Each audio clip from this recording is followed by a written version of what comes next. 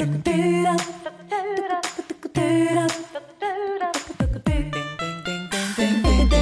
what's up, everybody? Colter Nuanez, SkylineSportsMT.com. More Big Sky Breakdown action for you. I wanted to catch up with a couple of our great friends that have podcasts as well. There's a couple fan podcasts out there in the Big Sky Conference that give you a different perspective than our sort of objective analysis that we like to bring. But these guys have great analysis as well, and they spend a ton of time watching the games and diving into it. So we'll be joined first by the Griz Fan Pod guys, at least 2 out of 3 of them, Mike Nugent and Britt Wahlberg. They have a great podcast, the Griz Fan Pod, that they put out once a week. And also joined by Kyle Sample, who's a contributor there on the Griz Fan Pod, used to be a contributing writer here at Skyline Sports. So just a couple minutes with those guys talking about the fiercest rivalry in college football, Montana at Montana State. We'll also hear from the R&R podcast guys, Ryan and Ryan. Excited to have those guys on as well. A second year in a row we've done that too. Also hear from Nick Taber, WestPac Wealth. He'll have some commentary about the rivalry and his financial tip of the week. And then you'll also hear my interview from KSKY Country, which is the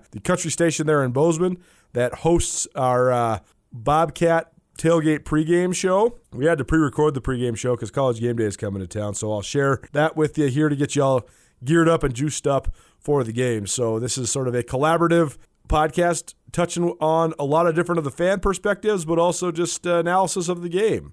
Big Sky Breakdown, SkylineSportsMT.com. Thanks to all of our great sponsors. Town Pump for keeping us fueled up. They'll get us all gassed up on our way over to Bozeman this weekend, bringing the whole crew from Skyline. So thanks to Town Pump for keeping us on the road all season long. Thanks to Nick Taber, WestPac Wealth. Nick will have his financial tip of the week later on this week on the Big Sky Breakdown. Thanks to Opportunity Bank, your local bank, your opportunity. Thanks to Blackfoot Communications for their continuation of their sponsorship of our entire podcast network and of all the things we do at SkylineSportsMT.com. Visit BlackfootCommunications.com to let Blackfoot help you connect to more. And thanks to J&V Restaurant Supply. JV Restaurant Supply, your home for everything kitchen. You can visit them online at jvrestaurant.com. Also, thanks to our Fit During Football sponsors. The Miracle in Missoula documentary is out, and I actually got a lot of comments on my contributions to it. Very happy to be a part of it. And thanks to Dawson and Garrett and all the guys at the Montana State Film Department for letting me be involved in it. And also, those got some comments that I just look way better now than I did a year ago. And, I think a part of that's just the good nutrition and the good fitness provided by Hype House, the cycling studio and strength studio here in Missoula, as well as Hot House Yoga and Nutrition on Reserve and Elevate Nutrition. Both those great partner stores have kept me fueled up and kept the protein intake up, and it feels good to feel good. So I appreciate the kind words and the comments. And don't wait, man. Go get your fitness locked in. I tell you, it'll make you a way more productive and happy person. It really will. And it really is like a drug. You become addicted to it, and it's a great thing. Great thing. So appreciate our Fit During Football sponsors as well. SkylineSportsMT.com. We got a series of matchup stories right now rolling on throughout the website. So go check those out and always keep it tuned. Big Sky Breakdown, SkylineSportsMT.com, all the above. Here's my conversation with the Griz Fan Pod boys from down at the Mo Club on Tuesday afternoon. I think these guys are stressing out because we only have like 15 to 20 minutes to record. These guys are used to recording for like 4 hours. At least. Yeah, so we'll keep it brief. But it is one of the biggest weeks of the year for all of college football, but particularly in the state of Montana. And we're here with the Griz Fan Pod guys, plus, retired and rehab Skyline Sports writers, Kyle Sample. He decided to get a real job that actually pays him good money. So, Kyle's buying lunch today, right? Yeah, right. Yeah. I want to start with this. Is this the most cut and dry in terms of the matchup that you guys can remember in the Cat Griz game? Because usually we're talking about if this, then this, and this, then this. There's all these factors. To me, this seems like it pretty much boils down to all the Cats do is run the ball. The Griz are the best team in the league at stopping the run. The Cats aren't very good at defense, and the Griz aren't very good on offense. And so it seems like strength versus strength, weakness versus weakness.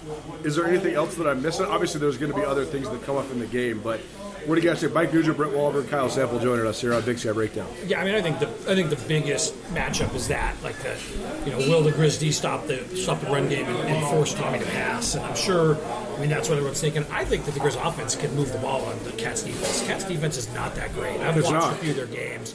And, I think there's a lot of people out there, a lot of Cat fans being obnoxious on Twitter this week for a lot of reasons. But one of them is, talking about how the Griz have lost all their close games. And that's true. But Johnson wasn't playing. Sure. And frankly, if Britt had been in, I think maybe we would have one of those. So it's like I think they're underestimating what this offense could do. What's that timestamp for Mike mentioning Britt?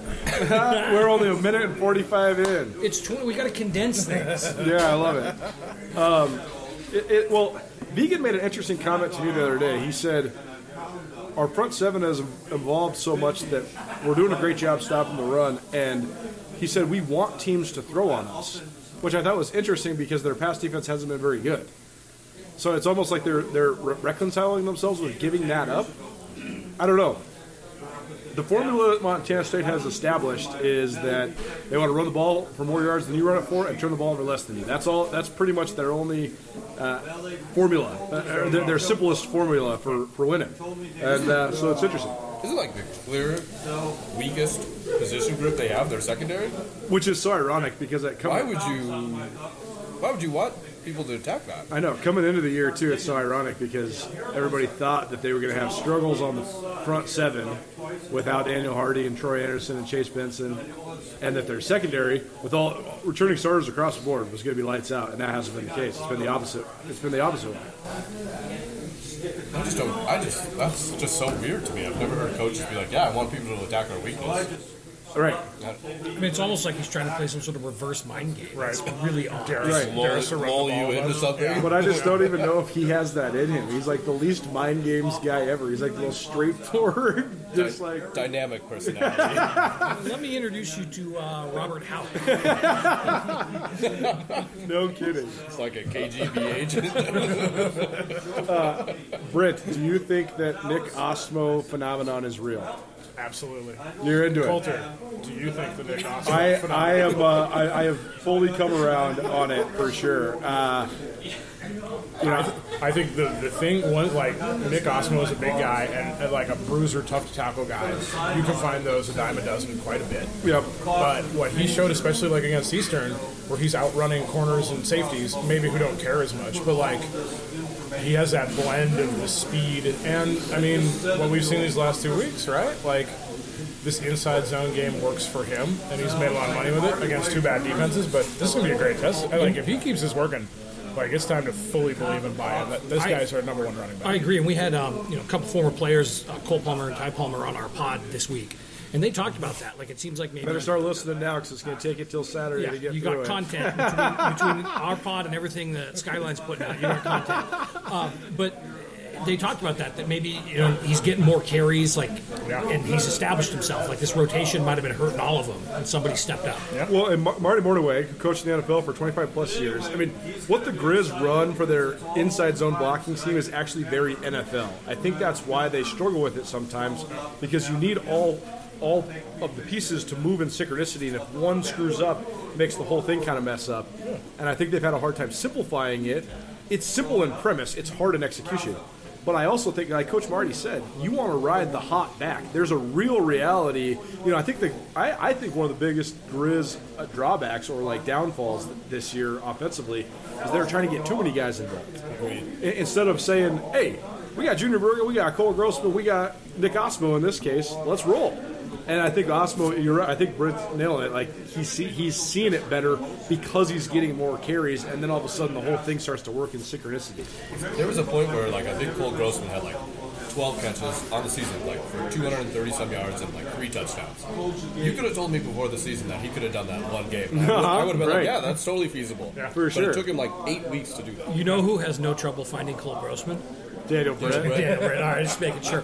Question for you, Colter, since we're going back and forth here. Do you think that Osmo and Gilman, who was fun, cool to see him get some reps? This is where you get to when you're in the press box covering these things. In the Cal Poly game, we were trying to find someone with binoculars so we could look in the red shirt section to confirm that Gilman was there because we couldn't find him on the sidelines. We're like, well, we want to, it's 63 or 57, nothing or whatever. We want to see this kid, and someone's like, oh yeah, I had my brother look through his camera lens. Oh yeah, there he is. Do you think that with Osmo kind of emerging, that maybe we're looking at a Justin Green, Lex Hilliard type situation? I'm not comparing either one of those guys to those guys as far as, like, I'm not saying anyone's going to be Lex Hilliard, but as far as, like, you're going to have two and that's going to be it and nobody else is going to get carries? Because they're a little bit different guys. For sure. Well, the other thing is, like, Osmo does have sort of this brand as this big back. And he is a pretty big back, and he's 6 foot, 215 pounds. But somebody was telling me, I think it was Corcoran, Riley Corcoran, voice of the Griz, was telling me he's legitimately one of the fastest guys on the team. I think that's the thing that he showed the last 2 weeks. It's like he's fast. He's actually fast. So, it'd be interesting to see, because I do think the Griz have made progress in the run game. I want to see. The Cats are not. I think they're fine on defense. I think they're good against the run. I want to see how this run game looks against a much better defense than what they played the last couple of weeks. Cal Poly and Eastern had no initiative whatsoever. It was strange. How big of a lead, and this is like very presumptuous, but how big of a lead does Montana have to get before Montana State scraps what is their offense and goes to throwing the ball? Like, if they're ahead 17-3 halftime, if they're ahead 20-3. It's such an interesting question, because the Bobcats fabricate almost all of their big plays out of the run game still. Yeah. I mean, they were down 24-9 against Weber State. And I know, caveat, kids snapping the ball in the back of the end zone, all that stuff. It's still real. They were down 24-9, and they did not go to the air at all. They straight up went to the quarterback run game over and over and over again, because it's what they do. Could that have been also because of the rain? Yeah, part of it. Well, and the other thing is, like, they kept running against Oregon State, though. For sure. I mean, Oregon State scored on every possession save one. For the people out there that are naysayers of Tommy Mellott, their offense, the Montana State's offense, is so phenomenally good because they keep it so simple for Tommy. Like against Weber State, they basically said, we're going to run zone read option, and then we're going to roll to the right, and if the guy on the crossing pattern's open, throw it. If he's not, run it.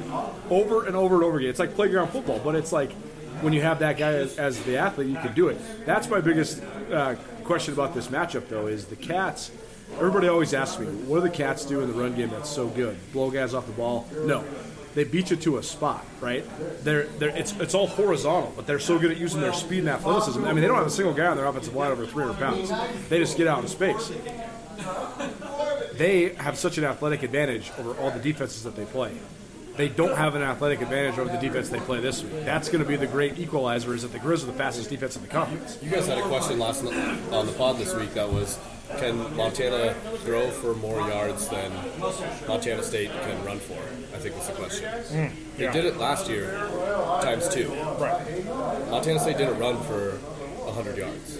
I think last year, though, I mean, it was a different quarterback. Yeah. And Tommy's obviously a much more, like, dynamic and, like, scary part of that run game, but, like, does Montana's game plan change a whole lot?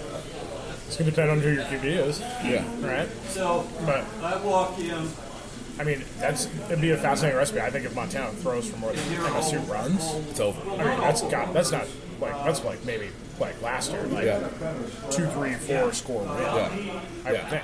I'm not counting Barring, it. I'm just saying it did happen last year. Like, Weber hikes 8 points into the end zone and gives up 21 on the ensuing free kicks and still lost by 5. Yeah, 43-48. Dropped the ball. They probably would have won that game if that was. Well, that's the thing, is they had multiple drops that cost them moving the ball. I mean, the other factor here is that the Griz have proven that when they can seize and carry the momentum, that's their formula for victory. And when they can't, they have a really hard time. They get kind of stuck in the mud because they can't ride the lightning of their defense or their special teams. The Cats, it's a good question that Sample just asked. Can they play from behind? So I think that's going to be the chess match early, right? Is can the Griz seize the momentum? Can the Cats tread water? Because if the Griz can seize the momentum, I think they could just absolutely bury the Cats. But if the Cats can tread water, I think they completely thwart what the entire Griz game plan is. Yeah, I just think that Montana State's defense is easier to score against than Montana's is. So if one team is more likely to jump out, I would guess it's probably Montana. Yep. That's a great point. And I mean, the fascinating thing as well, too, is we didn't get to see Cats against SAC. Right. We didn't see Cats against Idaho.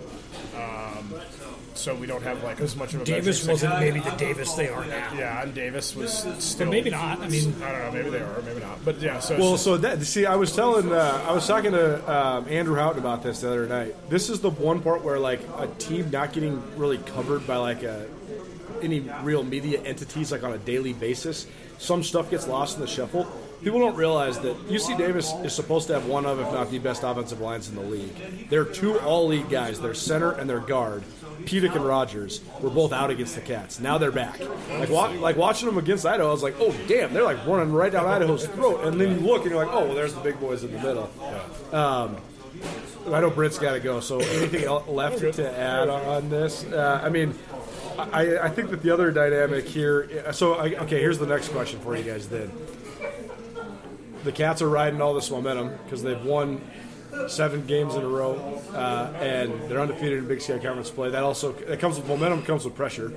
The Griz have a little momentum here in the month of November, but they've also been more battle-tested. So which scenario do you prefer, being battle-tested but also not in this driver's seat position, or being in the driver's seat position, momentum, but also pressure? I think it's odd, but to say this, I think all the pressure is on the Cats. 100%. Like, the last time they had the opportunity to clinch a real top seed and win the Big Sky Conference, going into this game in Bozeman, the Griz came in and kicked their asses. And I know that's 2 staffs ago, and that's a different world. Sure. But I really think that it is the pressure. The pressure is on them. Like this game reminds me of 2 different games: last year's game in Missoula and the 2011 game in Bozeman. Right, where it is the Cats have all the pressure. The Griz have. I'm not gonna say nothing to lose because I actually think the Griz do have a lot to lose. Because they have to. I think they have to get it in. I think they have to win to get in. They have to win to secure for sure spot. But I honestly, and it's like I know that some Cats fans are going to say, whatever. After that game, we went on a run to the national championship, and they did, and it was awesome. Good for them. But to me, that just highlights the pressure even more to prove that it's legitimate. Yeah. Because beating your rival in runs like this matters, especially when the rival's good. You think about it, and it's like if the Griz in their national championship years had lost to the Cats, we'd hear about it constantly. It's totally Griz fans, the 3 of us, who are not neutral. So to me, the pressure's on the Cats in a big way. I agree. It is a huge prove-it game for the Cats. I also just think that the run the Cats went on in the national championship game is so reflective of Brett Vigen's coaching style, how he is able to sort of reset all the time. I also think that gives an edge to the Griz in this game. We've talked, and you guys have talked on the Griz Fan Pod. I've talked on my radio show and on this podcast about how some of Bobby Hauck's ways of operating are still so sharp. Some of them are also antiquated. And he truly believes the number one factor in football is playing with more passion and playing harder than the other team. I don't know if that matters as much in the scope of the season and in the variability of the schedule in the Big Sky Conference. I do think it still matters a hell of a lot in this football game. Well, it's how Choate's teams won when they were less talented in his era. And that wasn't that long ago. No. Totally. Yeah. Anything else for you guys to add before you got to go do your big boy jobs? Daniel Britt will probably have at least 150 yards. At least. Yeah, Daniel Britt passed for more yards than MSU. Oh, my God. All the pressure on the young buck. But he did look good. It is funny because you guys kind of have a bit going about your love of Daniel Britt. Not a bit. But he's good. Very real. It's real. He's good. He looked great. It's real and it's spectacular. You can find all these guys on the Griz Fan Pod, and maybe we'll do another recap coming into Thanksgiving weekend next week. But it's a fun time of year, great rivalry, and we'll have more of these style contributors throughout this episode here on your Friday. But thanks for joining me, guys. You bet. Thanks. Blackfoot Communications continues to lift up our local entrepreneurs, delivering the resources needed to transform ideas into businesses. Our C2M beta program was founded with the mission to connect local entrepreneurs to more. With access to more professional expertise, more state-of-the-art technology, and more development resources, our 12-week program delivers the foundational and modern skills required to transform influential ideas into thriving businesses. Apply today at goblackfoot.com/apply. Join Town Pump's Pump It Up Rewards Plus program and never pay full price for fuel again. Save 5 cents on every gallon every day at any Town Pump across Montana. Plus, earn and redeem points on your favorite in-store items to get free stuff with our clubs. Stop in and pick up a rewards card. Download the Pump It Up Rewards Plus app today. Or visit townpump.com/rewards to register and start saving.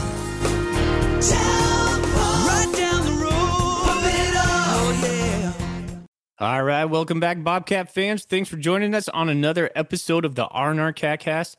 I'm one of your hosts, Ryan Foley. He's your host, Ryan Thornburg. We are the Ryans of the R&R, the Montana State affiliate of the Big Sky Podcast Network. And we have a sweet sponsor in Manhattan Bank, taking care of all your banking needs in the Gallatin County. You have 4 locations: Bozeman, Churchill, Manhattan, and Three Forks.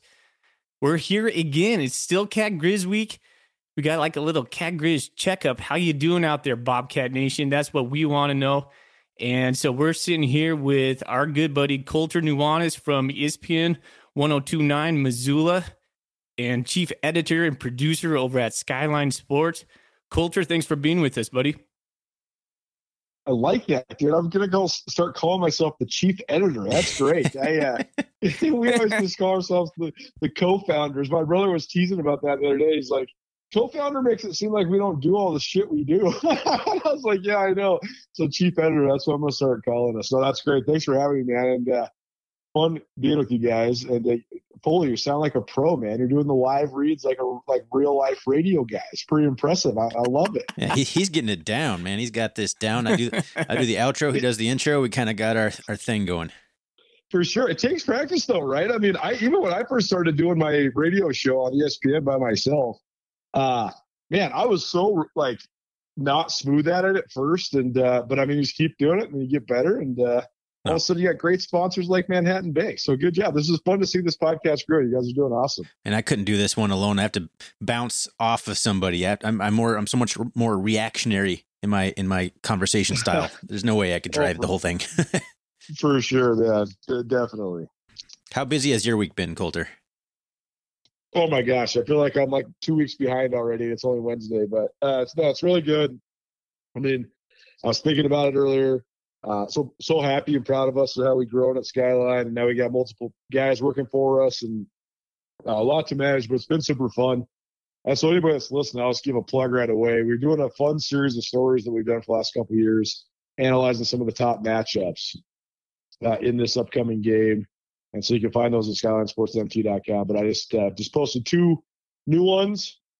The 2 matchups that we analyzed today were the Montana State wide receivers versus the Montana wide receivers versus the Montana State secondary, and then Tommy Mellott versus the hype, basically, right? Because Tommy Mellott is it's so good, right? But he's never started in a Cat Griz game, and as we know, the Bobcats, I think their greatest strength as a team is their ability to stay steady and kind of navigate the waters, and then at the end make the right adjustments. And they got this kid who can just figure out a way to make huge plays down the stretch. And but can he do that in this environment, in this rivalry? I mean, it's hard to doubt him at this point. He's been lights out as the starter there at MSU. But interesting just to think that for as much success as he's had, he's just now coming up on his first year anniversary as the starting quarterback for the Cats. So this will be a whole new experience for him. And,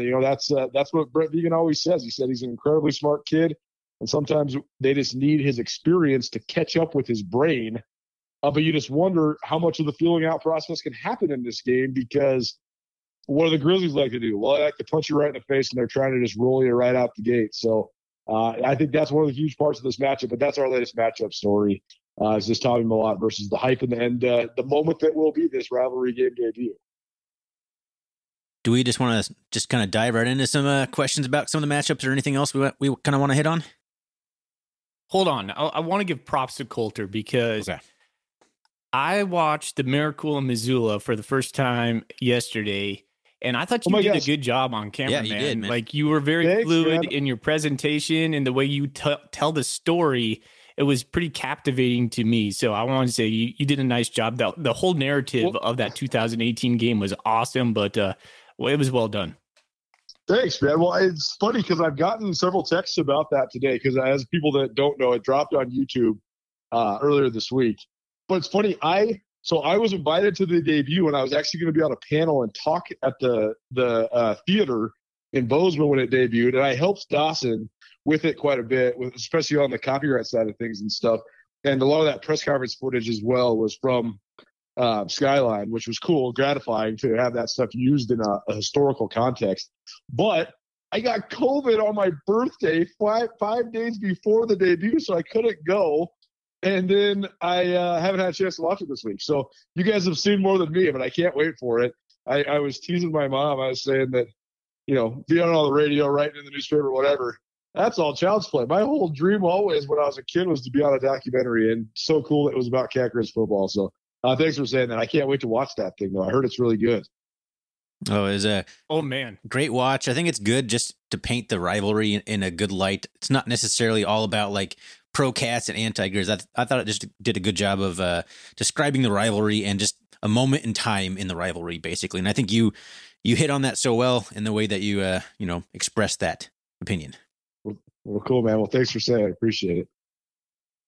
I want to kind of piggyback on that a little bit because it did shed light on how fierce Jeff Choate felt about the game. I thought the key moment in that documentary is you have a camera view of him giving a speech Cat Griz Week to the players, and the fire that just came from him was just unreal. And so I had a question for you was like, does Montana State need that Jeff Choate mentality in order to win this game, or can they win it? I'm not going to say like a Rob Ash mentality. I guess that would be diametrically opposed to that, at least in my view. But does it need to have a Jeff Choate mentality? I know it helps, but do the Cats need it? Yeah, man. I think that's going to be the eternal question until it's not anymore, right? What you said, diametrically opposed. I do think these two teams have diametrically opposed styles, right? It's Cats are steady as it goes, and won't be beat attitude and all the things that we've been talking and writing about all year. And they just find ways to win. And, some people want to say it's just luck, but it's like I was saying on my radio show, I mean, if you win the game at the end of the game 4 times in 6 weeks, it's not luck. You know what you're doing. And, but can they just have that patience and that steady demeanor all the way to the end? Because Montana's style is just to come out and rip your throat out. That's what they want to do. When the Griz start fast, they seize the momentum and they carry the momentum. They've been unbeatable for the last couple of years. But when they don't and they have to get into a back and forth chess match, they almost never win. It's been one or the other basically since Bobby Houck returned. Last year, as we know, what they do, they knocked the Cats back on their heels on the second play of the game, and then they just kept on rolling. And Montana didn't really actually play well on offense at all in the game last year, but they just got out to a good start and they were able to play their style. So, that's all to say. I think that it's funny because last year's game definitely plays a huge factor in this because of the Griz coming in with a ton of confidence. I could tell that talking to Bobby Houck and all his players all week. They're incredibly confident, for sure. I also think, though, the Cats getting ripped in Missoula last year is an advantage for the Cats. Because I do think the only game in this whole time that Brent Vigen's been the head coach for the Bobcats that he was in over his head was the Cat Griz game last year. But I promise you, he's not going to be in over his head this year. I mean, he is one of the best in terms of like the CEO running the organization style head coaches that I've ever seen. And he's so good at quality control and analyzing what they're doing wrong and fixing it. And that's why his teams just get so much better as the year goes on, because he knows how to analyze it so well. He's such a, I think his humility allows him to see their weaknesses. So I think that he knows that they were overwhelmed last year in Missoula. They're back at home. That's a huge deal. But I just think that them losing last year will have their coaches ready to roll, and they won't be overwhelmed this year. So I think it'll actually play into being an advantage for the Cats. So, but I mean, to answer your question, we won't know. I mean, let's say the Griz whipped the Cats like they did last year a couple of times in a row, and that's just, it's the Bobby Houck style of doing it. Well, then that narrative is going to spring up for sure. But on the other hand, if Vigen comes out fire and brimstone and has them rolling, or they win in the way that he has become accustomed to winning, and I mean, they've won a ton of games already under Brent Vigen. How crazy is this? Jeff Choate won 29 games at Montana State. Brent Vigen's already won 22. So, I mean, he's been winning at such an unbelievably high level already. But I don't know if we'll know the answer to that question until we know the answer to that question. I think it could be either or. I think it's such a different approach to this team. The identity of this team is so different than it was than last year too, especially before the playoffs, before Tommy Lott took control of the team. So I think even like the stylistic approach to last year, which was the Cats get a lead and then just hold on for dear life and let the defense win the game. It's complete opposite this year. Like the offense is winning the games and the defense is the one that's kind of holding on. So it's going to be very interesting to see how it all plays out in terms of both like what they learned from last year, but also how different the Bobcat team operates this year.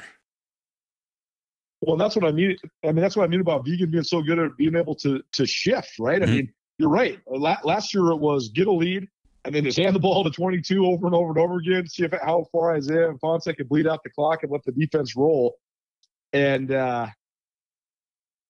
now they're just spreading all over the place, running for 1,000,000 yards and just gashing people. So, I think it shows exactly how Vigen can pivot and analyze.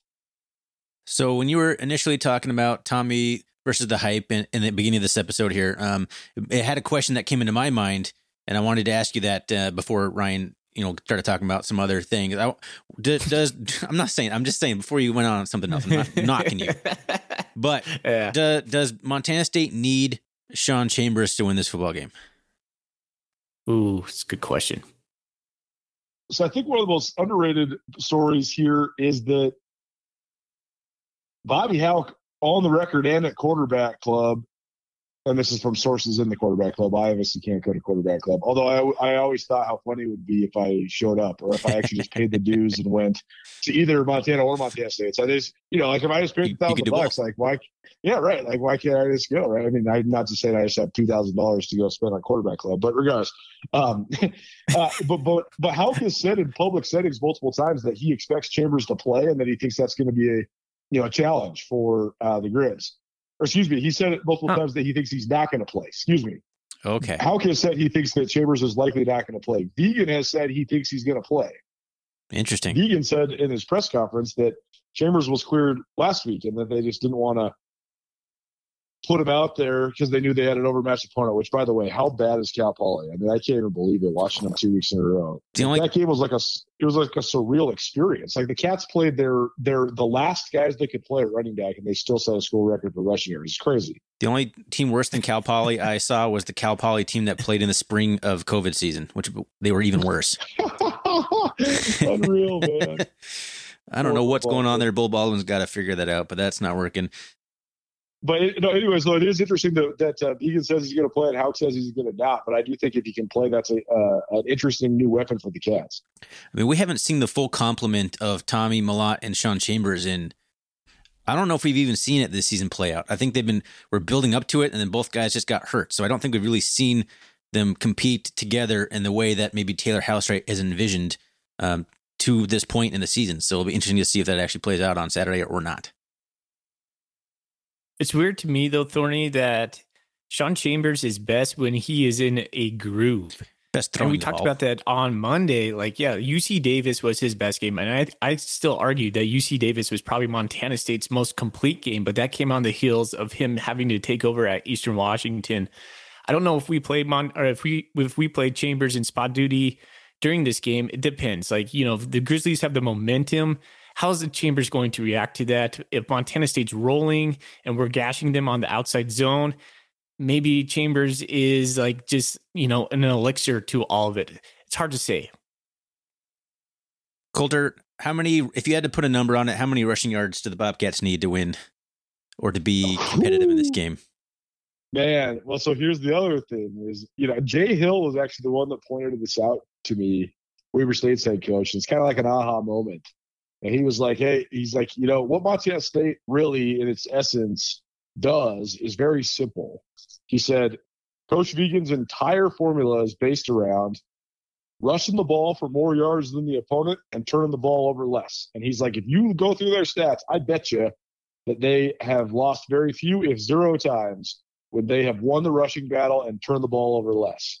Both of those factors. I went through it. That's exactly right. Like the Cats, I think they're like 18-0 when they rush the ball more and turn the ball over less. And then I think they're 2-4 when they don't. So, and even this year they outrushed Oregon State, but they turned the ball over, and that was it. So I think the answer to that is for more yards than Montana. Certainly, I think that's part of it.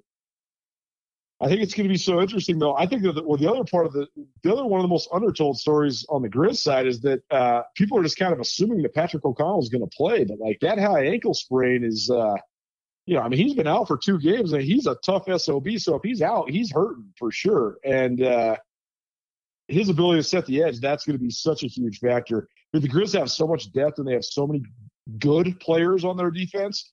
But I think they only have 2 great players on their defense, and that's Justin Ford and Patrick O'Connell. Marcus Welldale can be great, but O'Connell is also very much superior to their other edge guys. They have a million inside linebackers. I mean, they seriously play 6 inside linebackers. But as far as outside guys, the drop-off after O'Connell is huge. So if he does play, he won't be 100%, and that could be a factor. And if he doesn't play, that's huge. That's a bad loss. It's a big loss for the Grizzlies. So I don't know, though. I mean, I think the Cats, with how much they run the ball, how often they run the ball, and the yards per clip that they get running the ball, I mean, if they were held to 200 yards, that would still be, that'd be a third less of what they're averaging right now, which would be actually a pretty significant defensive effort given what everybody else has been able to do against them. But, last year they rushed for like 70 yards. So, I mean, I think at least 150, but probably more like even 200 is probably the magic number, just given how often they're going to need to run the ball. Yeah, I was thinking like 225 in my head. I don't know where I came up with that number, but I feel like less than 200 is going to be a problem for the Bobcats. And fascinating. I mean, fascinating how good their offense has been. That 225 seems like a low number for them. Right? It is. But also, the Griz defense, the Griz run defense has been so good that seems like an absurd number to get. I mean, Weaver ran for 180 against the Griz, and it was like, it was bizarre to watch because I've watched this Griz team live so often the last couple of years as well. And that's the one thing that they've consistently just been so good at, is stopping the run. So, it's going to be, I mean, that's one of the matchups in the game for sure, is just best run defense in the conference, best rush offense in the country. A thought about Fonse. Fonse's suited up this game. He's planning on suiting up. Do you think, without a Fonse, do you think that's been kind of a silver lining for MSU's production in the run game? Yeah, such a good question. I can't remember if it was on my radio show or my podcast. I recorded so much stuff this week already. It all blurs together. But anyways, we were talking about exactly that. I think it was with my brother on the Big Sky Breakdown podcast. I think, when it comes to that organizational, that organizer, CEO, boss man role, Deegan is so good at just sort of analyzing the big picture and making the right decisions. And one of the biggest decisions he made last year was, don't screw it up. Like you got like 9 guys who are among, if not the best players in the conference or the country at their position. So like, just play those guys, let those guys produce as much as you can. And, so that's what they were doing with the Ponce, is just give them the ball and get out of the way. And, they had such a good offensive line in front of them as well. But I do think their run game has become so much more creative. I mean, I'll tell you this, man. I was teasing Montana State Sports Info. They did such a good job of hooking me up with interviews with the coordinators. I had a podcast each week with one of the 3 coordinators for the Cats. But really enjoyed my time with Taylor Houseright. But I was teasing MSU Sports Info, was telling them, man, it's pretty crazy. I'm only going to get to talk to that guy like 5 more times in my whole life, because I just think he's grown so much. He's so talented and he's so creative. And he's also so young and just has such a good demeanor for like relating to new age kids. He's just going to be a star. And I just maybe he sticks around a couple years in Bozeman, but he's going to be big time sooner than later for sure. And, I do think that Fonse not being there has made it so that they've had to be more creative, but they have been more creative, and it's made their run game way, way, way more dynamic. So, Colter, we're doing a bit of a collaboration here, but we've been asking all the questions. Maybe I feel like I'm sure you have some questions for us. For sure. No doubt. This has been fun. Thanks for having me. And thanks. Thank you for coming on. Sports, of course, man. Check out SkylineSportsMT.com and keep listening to these guys for sure. I want to know your guys' perception of Coach Deegan, because I think amongst the fan base, there was a lot of apprehension when he first came in, just because he was so different than Coach Choate.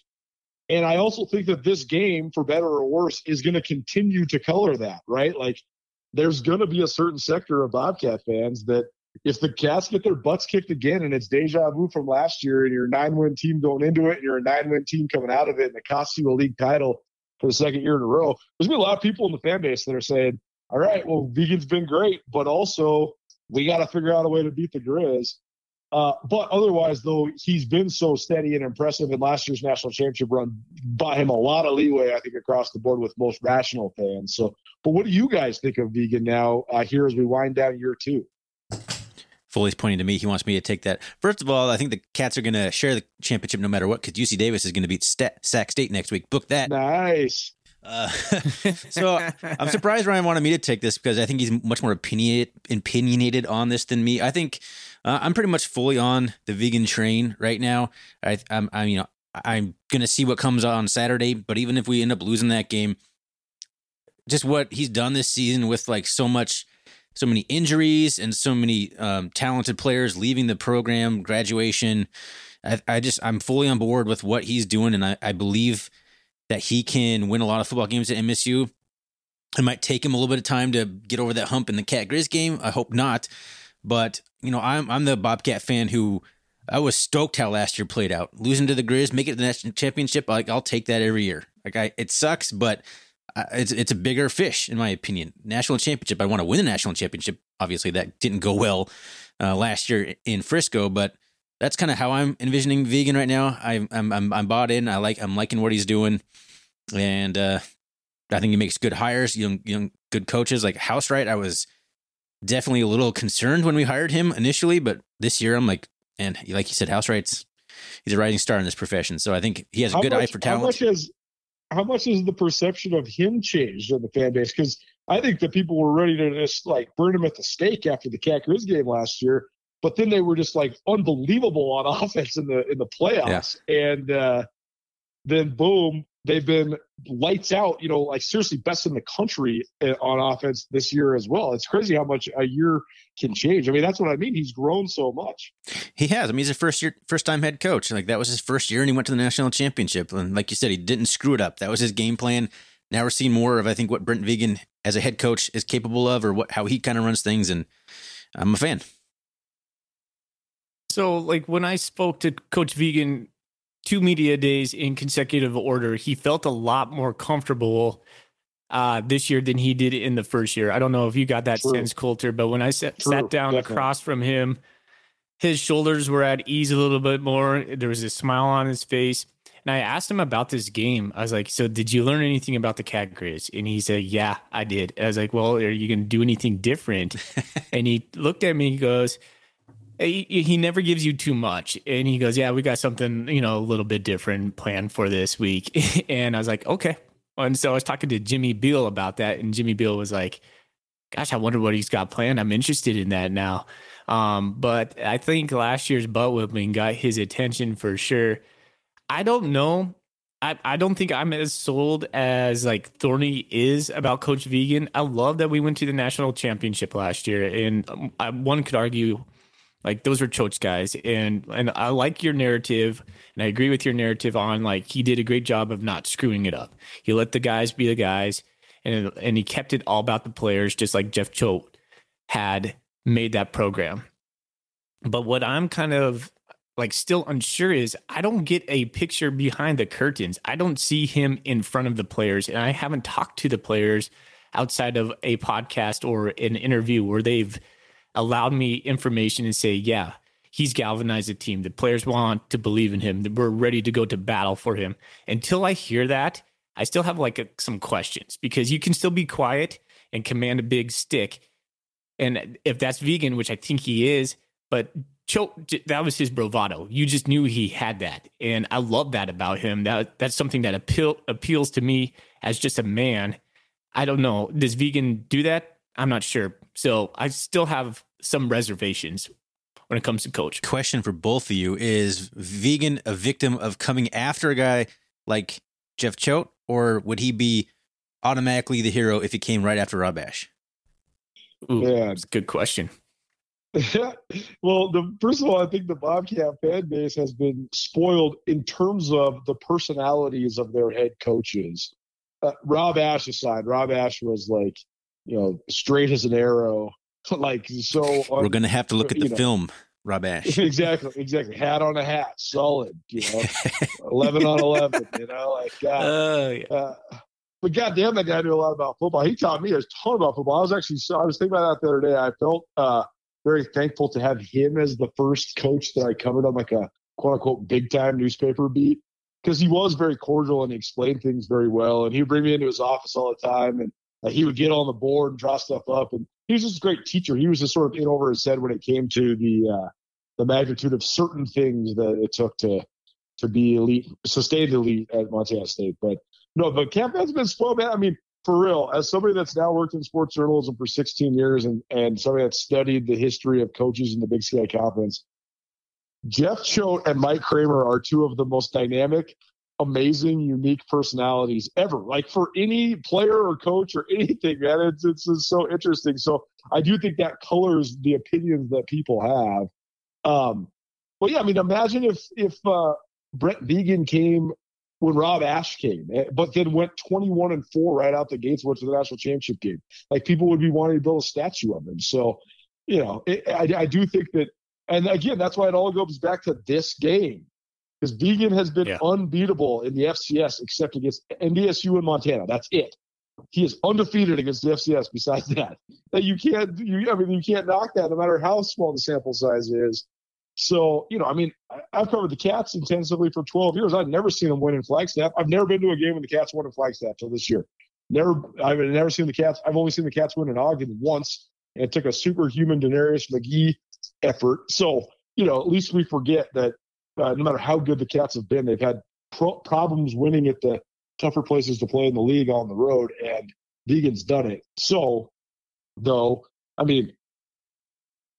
Choate has an elevated reputation amongst Bobcat people because he beat the Griz 4 years in a row. That's why this game colors it so much, because, again, if they lose this year, people can start questioning, even though, like I said, he hasn't lost to any FCS teams except Montana in the regular season. It would be almost like if we could take the best of Jeff Choate and the best of Brent Vegan and then just marriage that together. Bobcat fans would just be like in heaven. But here's a hot take for you. Here's a hot take for you. If Jeff Choate would have been the coach of the Cats last year, they would have beat the shit out of the Griz, and there's no way they would have went to the national championship. Exactly. That's right. That's what I'm saying. That's why I'm on the Vegan train at the moment. And to be honest too, like going to the national championship has opened my eyes to this Cat team, this coaching staff in a different way. Like to me, and I know this week is all about the Cat Griz, but the pressure feels not as the magnitude of it is not as big for me personally, because I know we have like the playoffs ahead of us, and I don't know the Cats could get whipped on the first game. We could lose out seriously, but a semifinal, I think at this point for both the Grizzlies and the Bobcats, semifinal, if you're not making the semifinal, then what are we doing right now in the FCS? So that's where my feelings tend to go. Totally. There's also a chance too here, though. Like that's the other thing is that if the Griz win on Saturday, people are going to say it's because Brent Vegan isn't fiery enough, or he's not Jeff Choate, or he doesn't know how to get guys up for the rivalry. But what if just X's and O's wise, it's the worst matchup in the league for the Griz, or for the Cats, because it is. The Griz are the worst matchup in the country for the Cats, because the Griz are the fastest defense in the conference. And the thing that the Cats do in the run game is they stretch you horizontally. That's why they can get away with this undersized offensive line, because they're so athletic. They beat you to the perimeter. They seal you off. The running backs are so good at cutting. All that stuff. Tommy Watt's so good at seeing it. But the Griz are going to beat you to the spot. And so, they're still going to be able to get some room, getting a backside and gaps and stuff like that. But I guess what I'm saying is that I hope people understand that there's a matchup element to this as well as the intensity of the rivalry. Oh, for sure. There's definitely a lot more X's and O's than there is just the fact that it's the Brawl of the Wild. Football is all about matchups. We know that. Colter, I want to be respectful of your time. I know you mentioned you wanted to be about 20 minutes on this bad boy. We're pushing 30 already. Is there anything else you want to ask us before we get out or anything like that? Well, I guess I'll just get out of here on this then. What's your guys' take on this game? What's kind of your feeling about the Griz, and what do you think of just this matchup on Saturday? Just like every year, some days I feel like we're going to win. Some days like there's no way we're going to win. It depends on when you ask me, Colter. I'm feeling pretty confident, like in about the Bobcats' chances in this one. I don't think it's going to be a blowout by any stretch, but I'm feeling pretty good. What we've talked about, Brent Vegan learning a lot, a lot more weapons, a lot more non-reliance on workhorses, and just the fact that the Griz won't have the Washington Griz crowd fueling their momentum-based system, I think are things that are making me feel okay about the Bobcats' chances in this one. I feel like this week is a crescendo every year. It looms in my mind every year. It gives me all the feels from good and bad. And like you, Ryan, I feel wishy-washy from day to day. I feel better going into this Cat Griz than I did last year. I really like our offense a lot better. I think we are more dynamic. We're just not taking Matt McKay and running Fonse up in some gap scheme that was into the teeth of the Grizzlies. And I think Colter is right. I think what Montana does really good is it matches up really well with what Montana State does really well. So I don't know. To me, this feels like a coin flip. One thing I don't want to see is just like a blowout either way. I mean, if the Cats win, that would be good for us, right? I mean, as a Cat fan, a Cat fan podcast, that's like what we would love, like 2019 incarnate, like that. I would love that, but I don't foresee that happening. I don't know. Like, I get really kind of nervous about these type of games. It's a good non-answer. Yeah, yeah, it's gonna be fascinating. Yeah, I don't think we're gonna see a blowout. I think that we're not gonna see a blowout for two reasons. I think the Griz defense is so good, and they also will sacrifice certain other elements of the game to just like James Madison was way better than them, and they were destroying Montana last year, and the Griz were able to just shorten the game and play good enough defense and special teams to lose 28-6. You know, I mean, they still got their asses kicked, but like, you know, when it was 21-0 in the first half, you're sitting there thinking, oh my God, they're gonna get beat by 40, but they can mitigate it. But then the other thing is, it's not going to be a blowout on the other side either because the Griz offense isn't any good. So they have some serious issues. They have great talent and they have serious issues getting those guys the ball. And now I think they're coming in with irrational confidence because they just beat the worst two teams I've ever seen and put up 120 points in those games. So, but because of that, though, I think it's catered to be a good game because, you know, the Cat offense will certainly test the Griz defense. And, you know, the Cat defense has been up and down for sure, but the Griz offense isn't really that good. So, you know, I just don't – I think there is I think the spread opening up, Cats 2.5-point favorites. I think that's exactly right. You get 2.5 points for Bobcat Stadium on a Saturday in November. And other than that, I think it's a coin flip, even matchups. I think you guys are spot on. All right, Colter. Well, I guess we'll let you go, man. I really appreciate you coming on the show and sharing some insight and having a fun conversation about the best and worst week of the year. Love it. Thanks, guys. Thanks for having me. Whether you're in the restaurant business or you just want to host any big event, J&V Restaurant Supply can make sure you have everything you need. J&V Restaurant Supply is your home for everything kitchen. Whether you're a bear or a bobcat, an eagle or a Scotty, J&V Restaurant has everything you might need. They have locations in Bozeman, Billings, and Great Falls. If you can't make it in, J&V also has a great website, jvrestaurant.com. Get everything you need for your next event at J&V, your restaurant specialists. Blackfoot Communications just launched new business services delivering big value to smaller firms. With reliable voice, fast internet, business-grade Wi-Fi, and around-the-clock support, Blackfoot ensures you remain connected to your customers, employees, and communities throughout the day, every day. For more information, go to blackfootsmallbusiness.com. Connect to more with Blackfoot Communications. Join Town Pump's Pump It Up Rewards Plus program and never pay full price for fuel again. Save 5 cents on every gallon every day at any town pump across Montana. Plus, earn and redeem points on your favorite in-store items to get free stuff with our clubs. Stop in and pick up a rewards card. Download the Pump It Up Rewards Plus app today. Or visit townpump.com/rewards to register and start saving. Right down the road. Pump it up. Oh, yeah. Rivalry week. I don't even know what else I have to say. I've recorded so much stuff this week already. It's just like all swimming in my brain. But we're down here at WestPac Wealth with my great friend Nick Taber, who's been helping us throughout the year, both with some insight and observations about the Griz and the Big Sky Conference, as well as with some financial tips of the, I don't know, I can't even say a week because it's sort of sporadic, but he's been helping us with some questions and answers about the wide world of finance as well. And here we are, man. It's crazy how fast it all goes. It's the end of the year. How you feel on Rivalry Week? It's always an exciting time of year around Montana. Oh, I can't wait for Saturday.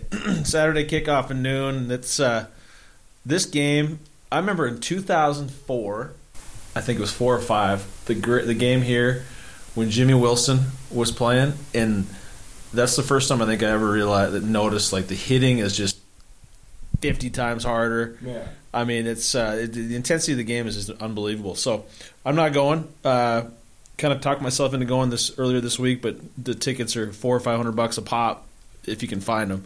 So I'll be watching it here in Missoula, but I can't. Well, there's a lot of salty people around the western part of the state because College Game Day is in Bozeman. But you had some good stuff on Twitter. You're like one of the only guys on Twitter that's not sitting there saying, "Oh, well, it should be in Missoula." It's a good moment. I think the thing that a lot of people that are salty about it are missing is that they chose this opportunity first and foremost because of the game and because of the rivalry, right. And second of all, to come to Montana.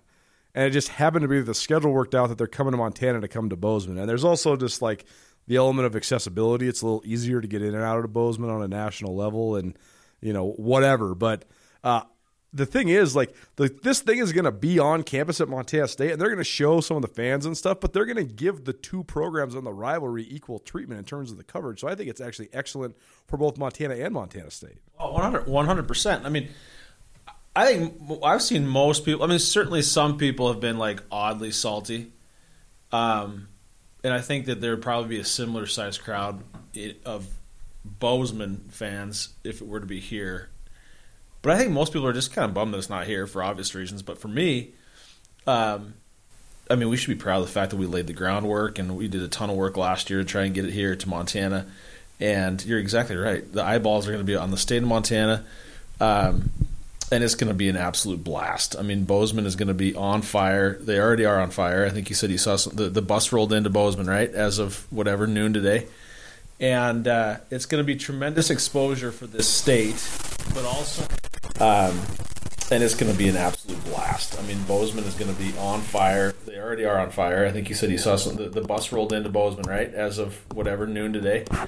And it's going to be tremendous exposure for this state, but also longevity and how many games played. And honestly, there's not that many.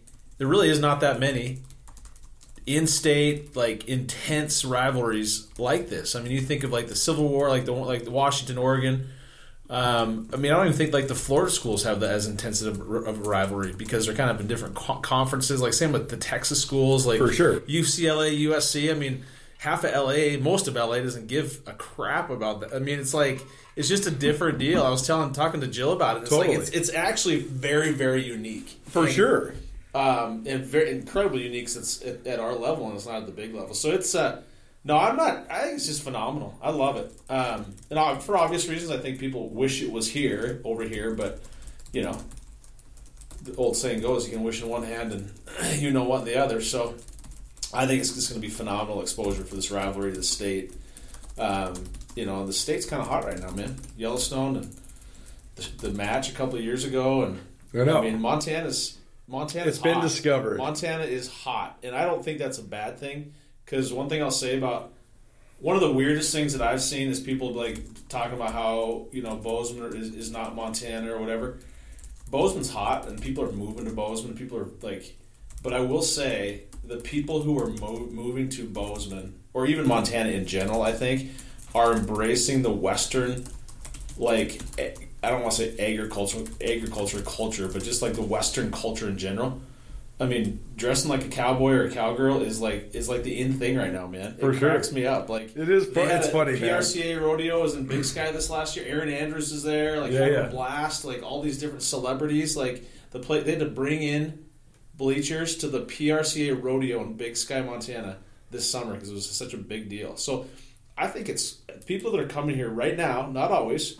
And I don't think it's the same everywhere. But people who are coming here right now are embracing our culture, from what I can tell. So I don't think it's a bad thing. It is. I mean, it's just like anything in life. there's some you can have opposing opinions on any of it.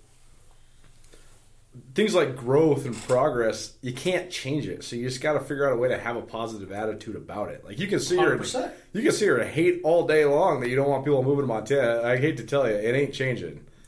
Yellowstone's not going anywhere. Like the show ain't going anywhere. But it's not just that, right? I mean, the explosion of Montana State universities had a huge impact on the growth of Bozeman and the growth of the state. And, I think that Missoula has seen a huge boom because there's like a new industry in Missoula, right? Like most of our dads were working in old school industry. My dad's working in mining. Your dad's working in trucking.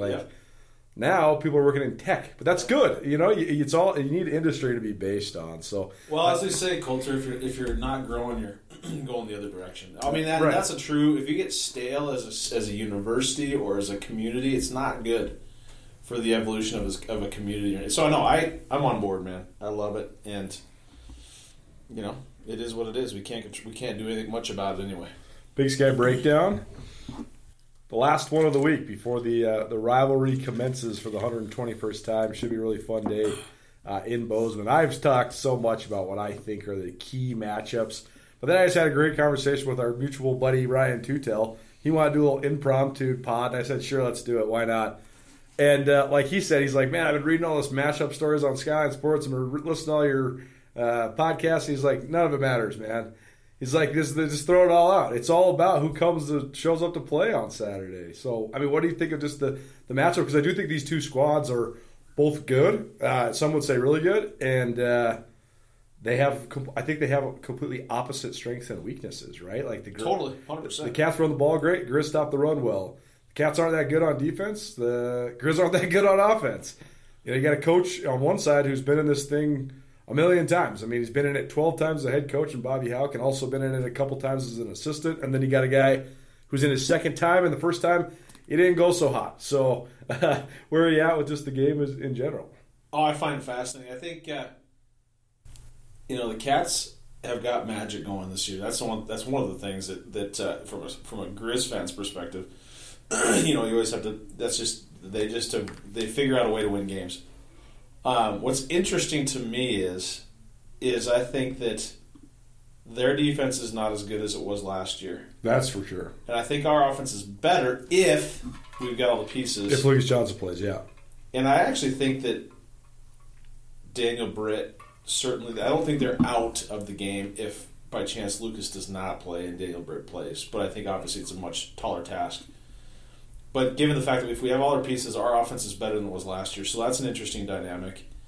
Their offense, they ran for a ton of yards against Weber State. So, we do have a phenomenal rush defense. But they're good. They can run the ball. So, if we can get first downs and we can limit their ability to get first downs, I think is going to be a huge component in this game. So that's what I'll be looking at.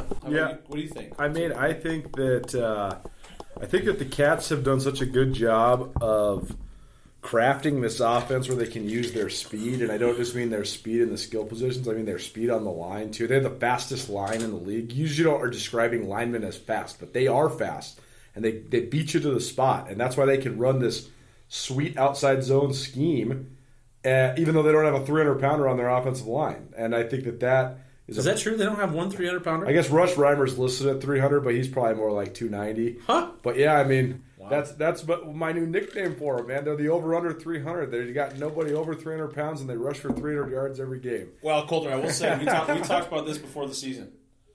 And it'll be interesting. Remember how we talked about how you texted me a picture of the Cats depth chart, right, in August. And you're like, man, look at this is what we've been talking about. Smaller, quicker offensive linemen. And we said it'll be interesting to see how it shakes out. And I would agree. I think that in hindsight, I think the Cats probably, from what I've seen, have probably had the most effective offensive line. The run game's ridiculously efficient and explosive. So that's going to be – I can't wait, man. That's going to be a hell of a matchup. I hope that Patty O'Connell's healthy. For sure. I think that's one of the keys in this game. Is. Just because, he looked fine even against Cal Poly on the sideline. He wasn't dressed out, but he was kind of walking around like he wasn't in a boot or anything like that.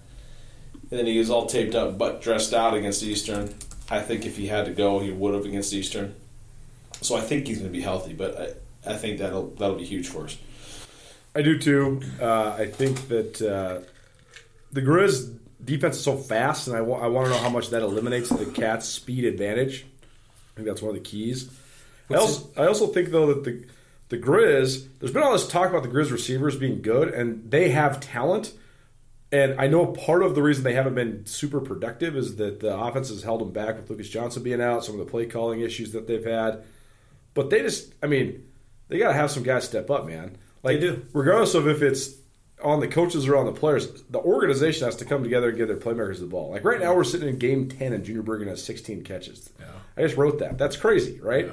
Aaron Foss has been out lately, so I don't know. That might be a missing piece as well. But like somebody's got to rise to the occasion, and I think it's going to need to happen for the Griz now and going forward too, not just in this game, but also into the playoffs.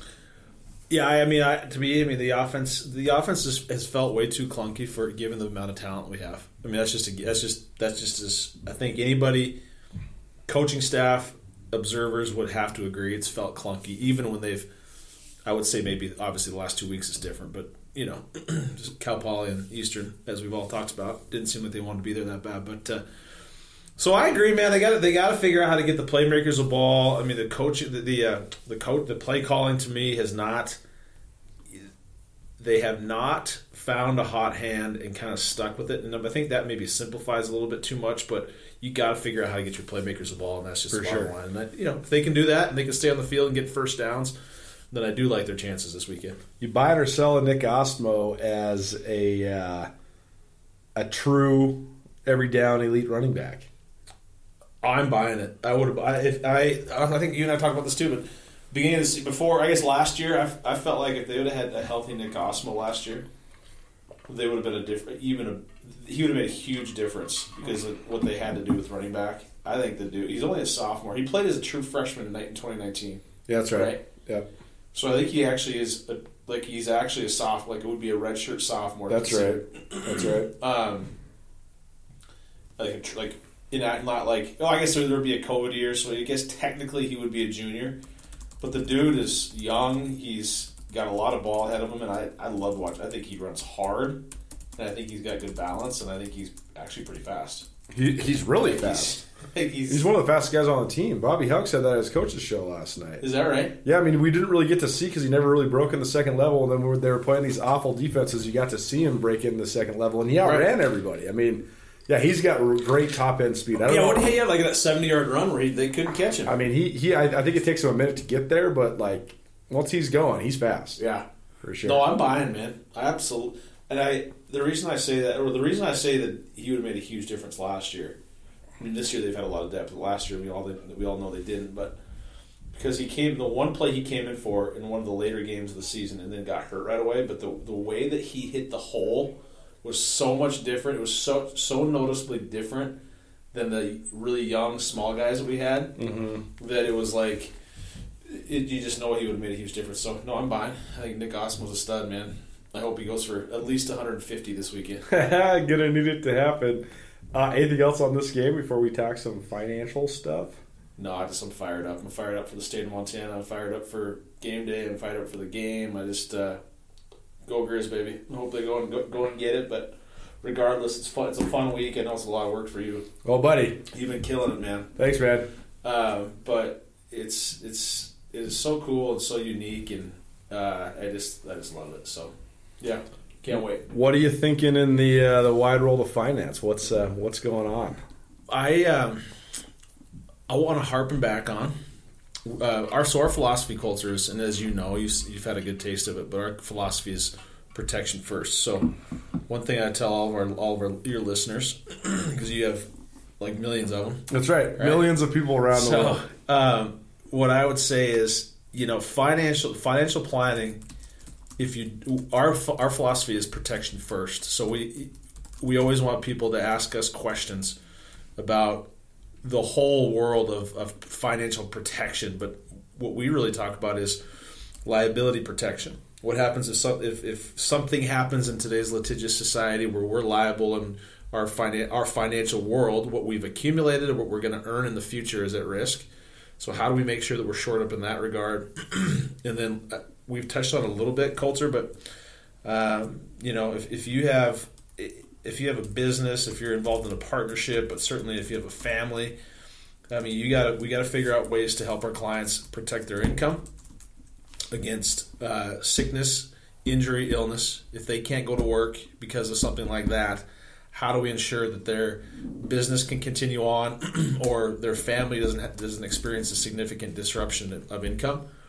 And then certainly life insurance. And we have access to every company in the industry, every type, and so it's a tremendous educational process for us to take clients through to make sure we help them protect what matters most to them in the most efficient way possible. And it's kind of an eye-opener. I think it's very unique in the financial world. I don't think a lot of our competitors spend a whole lot of time on that, but it's very, very important. So with that said, come and talk to us about it. If you have any questions, let us know. But that's the most important place to start before we get into all the fun stuff of stocks and bonds and where the market. That's the question I get all the time. Where's the market going? Sure. What's happening? And the honest answer is nobody really knows. I studied a ton. Sure. Talked to a ton of different high-level analysts, and we have a pretty good idea. But within the ebbs and flows, it changes very quickly. So. Yeah. So discipline's the answer, and a systematic approach to it all is key. Well, it goes back to like the most essential part of building wealth is being able to generate income first and foremost, right? And then if there's a scenario in which you can't, you have to be protected against that. Right? That's the engine that makes it all go. So we have to make sure that it's funny in today's world, Colter. Do you have insurance on your cell phone? I think I do. I can't even remember. I wouldn't. Bought tires. Yeah. The other day, snow tires. Yeah. You can insure your tires. Whoa. I mean, you can insure. It cracks me up. So and again, a lot of that stuff's a waste. Admittedly, a lot of that sort of stuff is a waste of money. But when we're talking about financial planning, it begins and ends with cash flow. Whether that's a business, whether that's personal, whether it's family, whatever the case is, it starts and ends with cash flow. So yes, we need to make sure that we have that well protected. Financial tips from Nick Taber, plus some football analysis here on the Big Sky Breakdown. It's been a fun week, and we'll have tons of coverage for you at SkySportsMT.com. Thanks for being here. Part of the glory of building a business comes from leaving a legacy to ensure your business continues thriving into the future. Have you asked yourself lately, what is your plan? Forming a personalized business succession plan is essential to know the passion you put into your business will carry on. Nick Taber at WestPac Wealth is here to help you navigate all your business succession and retirement planning needs. Give Nick a call at 728-6699 and keep the spirit of possibility vibrant while making your future more tax efficient with a personalized business succession and retirement plan for you. Also have to thank all of our Fit During Football sponsors as well. I've been trying to really keep the fitness honed in, keep the mind fresh. I made a lot of health changes in my life, gave up the drinking, gave up the boozing, and been trying to eat as healthy as possible. And so been staying on track with the help from the guys over at Nutrition on Reserve here in Missoula as I sit here in the Garden City. The high protein intake. It helps you a lot. It helps curb the appetite, also helps with muscle recovery, helps you feel fresh. My mind feels great, and it helps you work out a lot harder as well. So that's been a welcome addition for me, and also been hitting hard at both the Hype House, which is a cycling and strength studio.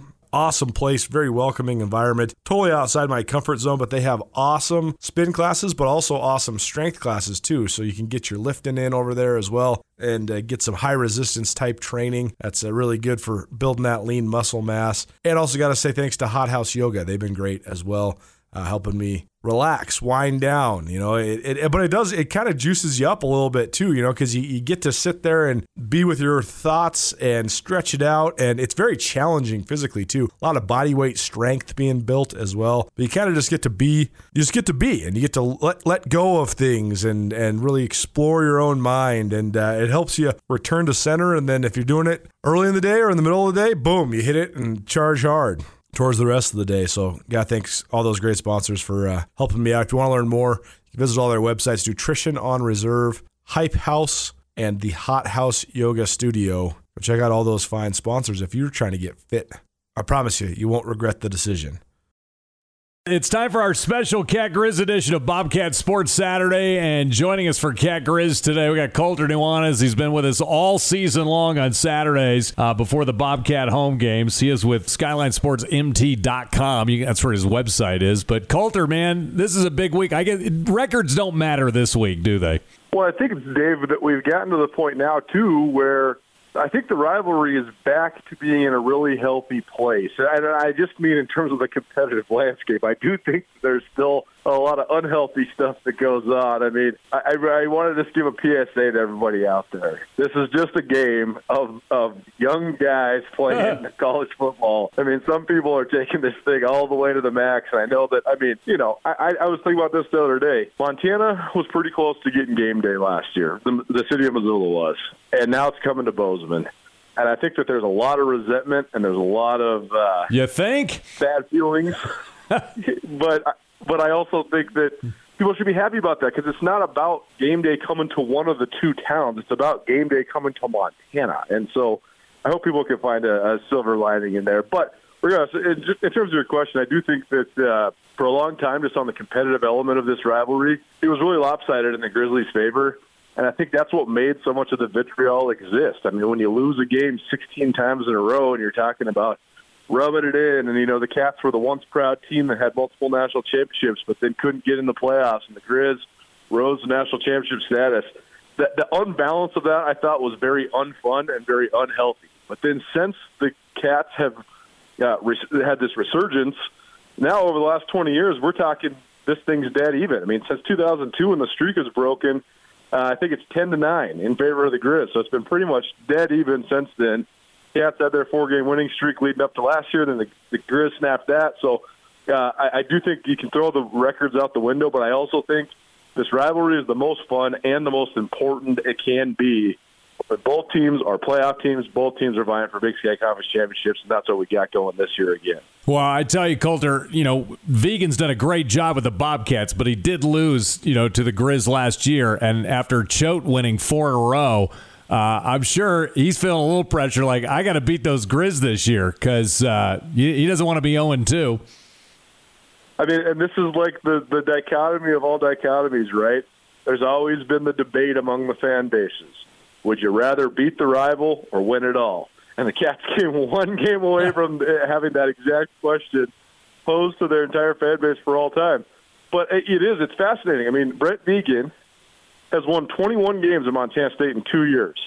Jeff Choate only won 29. Yeah, and Brent 4. Vegan is 0-1 against the Grizzlies. Jeff Choate was 4-0 against the Grizzlies. The perception of the coaches is skewed by this one game. And so, you know, it really is. I think it is the last remaining thing. I mean, it's Montana and North Dakota State. Those are the last remaining obstacles, last remaining Goliaths for Brent Vegan to slay, because other than that, he has been lights out. He's been as good as I possibly could have imagined him being at Montana State.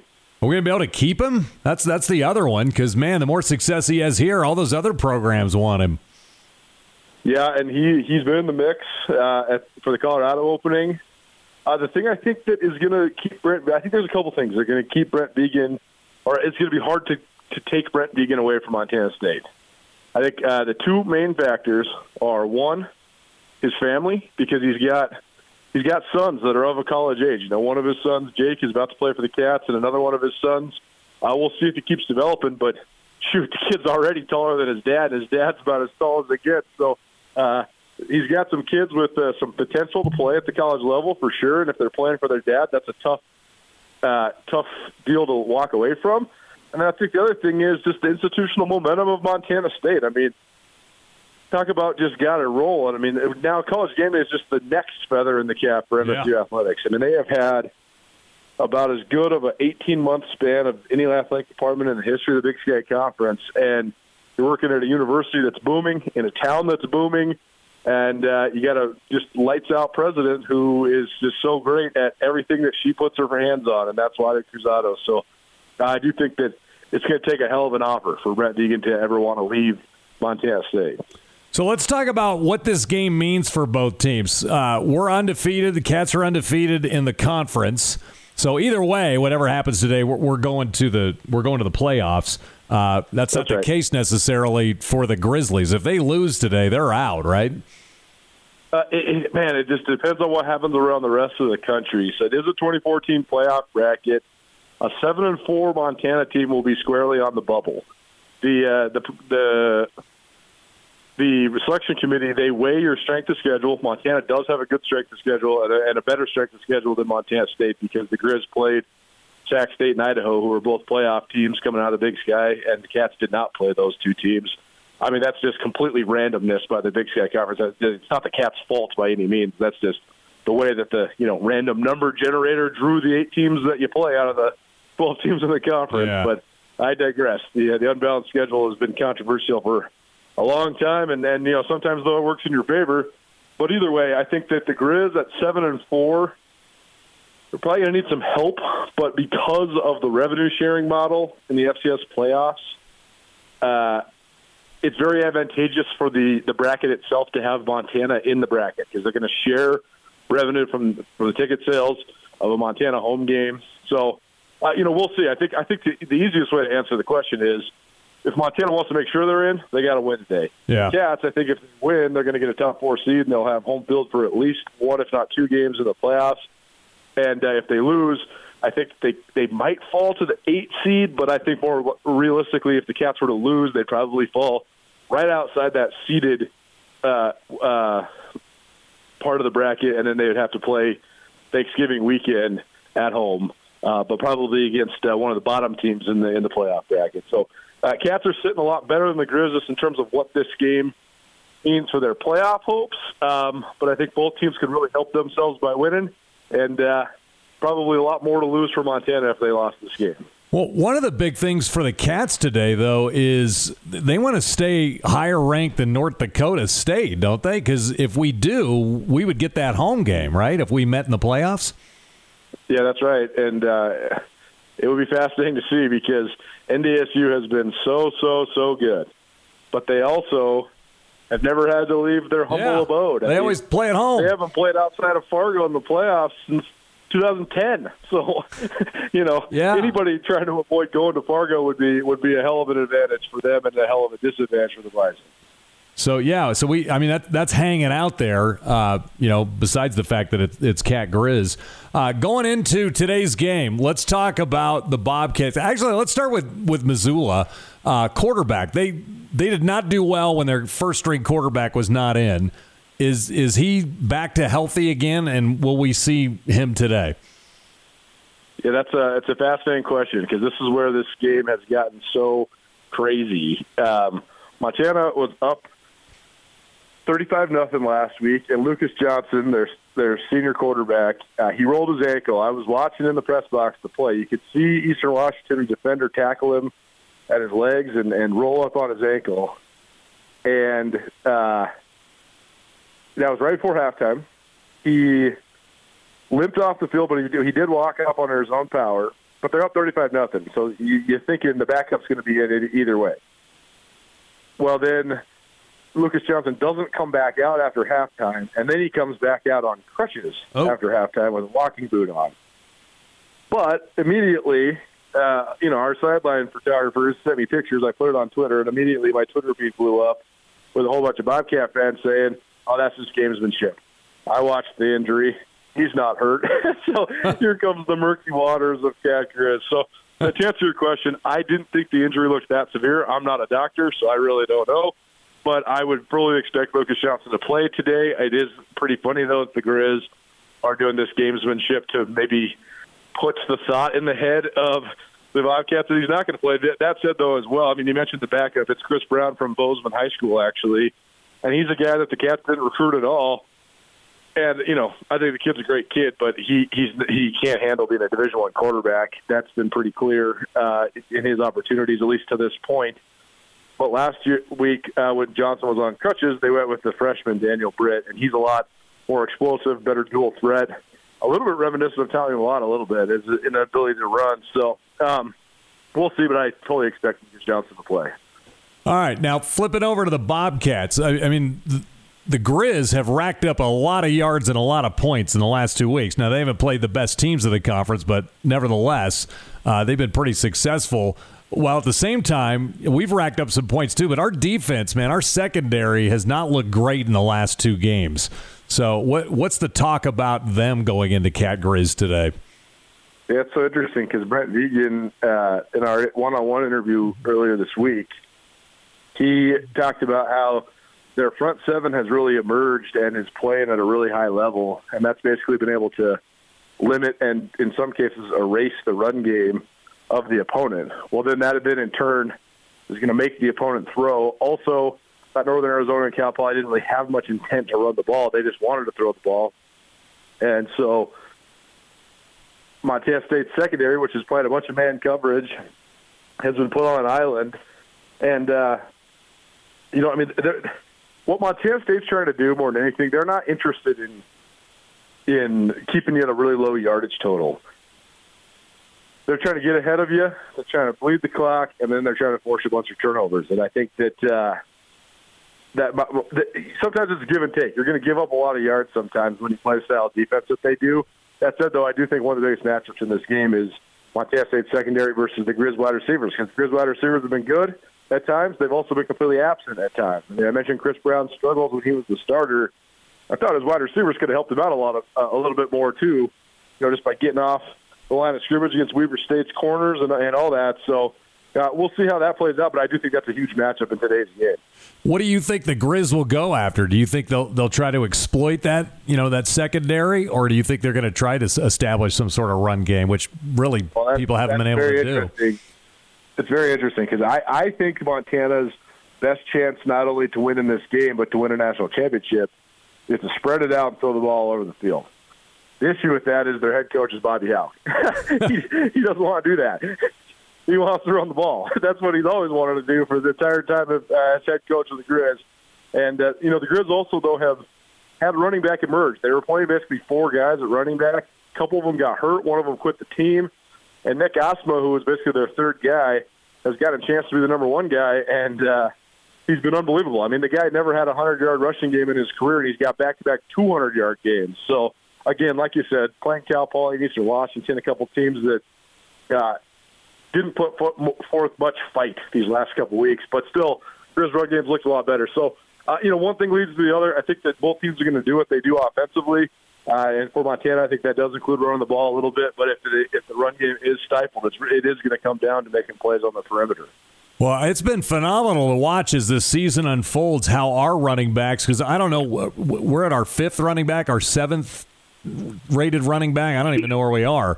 But gosh, they played a backup wide receiver at running back last week, and he still rushed for 250 yards. Yeah, by halftime.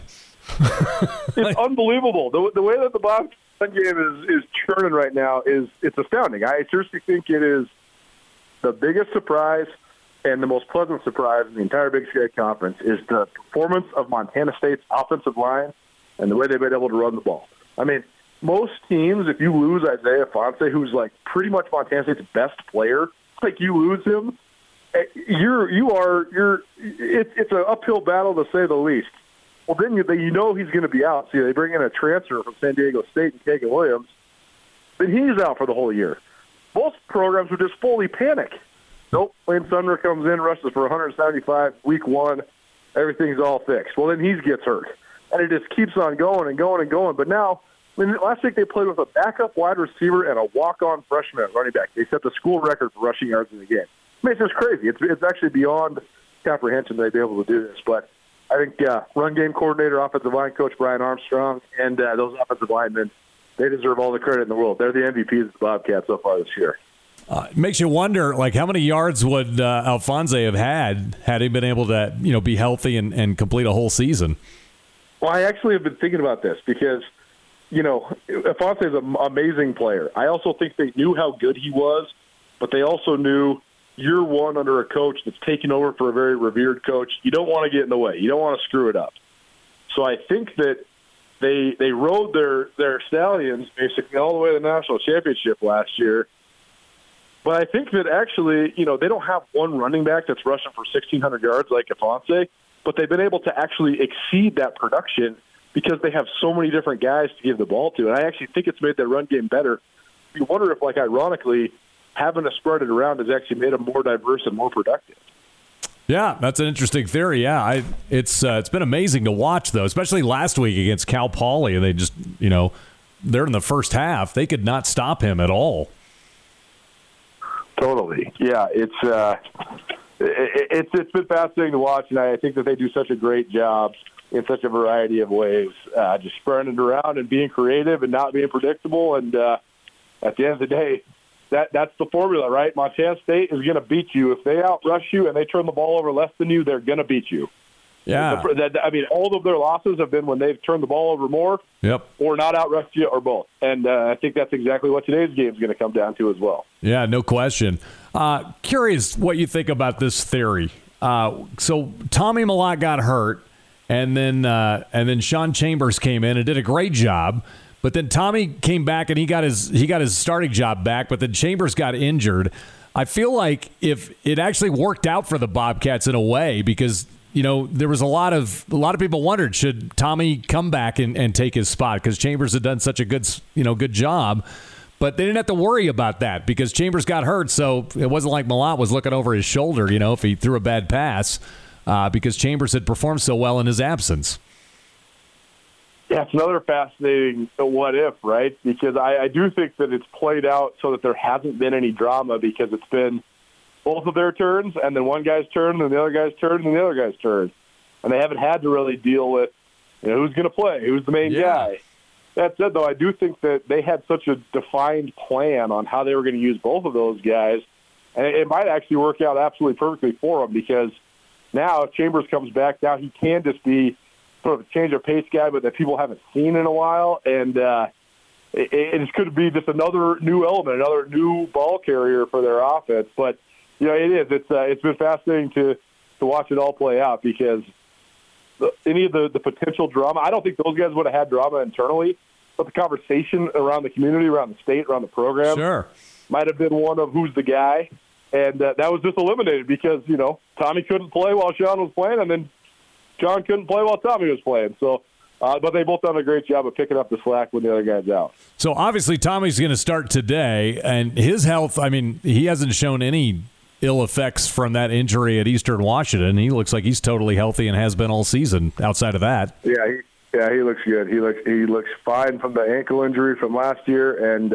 fine from the head injury at Eastern. So he's been great. And what about running back wise? Getting back to that, who is going to be playing on today? Do you know? Sounds like Elijah Elliott's back. He's a go. Sumner is questionable. Lane Sumner's a game time decision, I'd say. And of course, Garrett Kuhn's going to be back there, and then Marquis Johnson. Win National Player of the Week. Yeah. I think they probably switched you from receiver to running back. I think they probably tell you got a new position after you go for 250 and 1/2. Got to give him a few carries, right, just to see. Oh, for sure, 100%. So, all right. Well, it's gonna be a fun game out there today at Bobcat Stadium. They're going to be kicking it off here in just a little bit. Prediction time, Colter. Who do you think is going to win today's game? Well, as I always do during the rivalry game, I'll give you the Griz will win if and the Cats will win if. I don't ever do public predictions, just out of the concern of safety of my family. He might run for office someday. I do think this is a great. I think this is an awesome matchup, because I do think what each team does the best is a countering strength to the other team. So Montana State, like I said, their formula is simple. Run the ball better than you, run for more yards than you, turn the ball over less than you. It's simple as that. Cats have the best run game in the United States of America. I can't say enough good things about it. As an old offensive lineman, I'm obsessed with the run game, and watching them execute and what they do is it's like a symphony to me, man. It's exactly, if I was an offensive coordinator, I would run the ball exactly how they do it. I think it's a thing of beauty. I think Taylor Housewright is my idol. I love the stuff he does in the run game. All that said, if I was to play run defense like anybody in the country, it'd be the University of Montana. The Griz play this. We've deemed it the heavy metal defense at Skyline Sports, because it is unorthodox. It's basically the triple option of defensive football. They play a crazy, basically 2 to 3 man front. They play 6 guys in the box at all times, but those guys are moving parts. They blitz on basically every single down. But the thing that makes it so unique is that when they bring pressure, they don't have vulnerabilities. Usually if you blitz as much as Montana does, you have huge holes. But they got some of the best corners in the league and some of the best safeties in the league. So they can erase so much space. And so they are the best run defense in the conference and one of the best run defenses in the country. So you're talking strength versus strength. So I think this is as simple as this. I actually think this is as simple of a Griz will win or Cats will win if as I've ever done. I think the Griz will win if they can eliminate the Montana State run game, get in Tommy Malotte's head, force turnovers, seize the momentum early, carry the momentum throughout the day. I think the Cats will win if they can rush the ball with authority, stay ahead of the sticks, get Montana out of their gaps, gash them like they did back in 2019. Don't turn the ball over. Never let the Griz seize momentum and ride that home atmosphere all the way to a redemption win. So I think it's going to be a hell of a game today. Can't wait for it. I think it's about as evenly matched as these two teams have been quite some time, just because of the strength versus strength element. And I think if the Cats can take care of the ball and run it, I think they'll win. I think if the Griz can eliminate that Cat run game and force Montana State into making some turnovers, I think the Griz will win on the road. So it should be a really fun one and always one of the best times of the year. What kind of point spread do you see during this game today? Well, Vegas has got it at -3.5 in favor of the Cats, and I think I would have had it exactly at -2.5. So -2.5 basically means that the Cats are getting 2.5 points for being at home, and otherwise it's an even matchup. And that's exactly what I would say. I think the Cats are exactly a field goal favorite, and that's exactly what I expect to play out. All right, it's going to be fun to watch. Can't wait. Cat Griz in just a few minutes. They're going to be teeing it up at Bobcat Stadium. It's Colter Nuanez from Skyline Sports joining us today. Thanks, Colter, and I guess we'll talk next week before the playoffs start. Hey, sounds great, guys. Thanks so much for having me. There's a lot of things that make Montana great, from the mountains and lakes to some of the finest towns in the West. But what really makes this place special is you. Our communities are full of people who are working hard to build good lives and remarkable things. At Opportunity Bank, our passion is helping folks do just that. Together, we can make a good thing even better. Opportunity Bank of Montana. Stop by and see us or visit us online. Member FDIC. For unquestionably committed coverage of Montana, Montana State, and Big Sky Conference athletics from a homegrown local source, you can count on Skyline Sports. The grassroots news-gathering organization is owned and operated by Colter and Brooks Nuanez, a pair of Missoula natives and University of Montana graduates. For the best sports journalism in the state, you can choose to buy local when you choose to buy Skyline Sports. For $8 a month or $90 a year, you can get the best coverage available at SkylineSportsMT.com. Skyline Sports, every day, every season.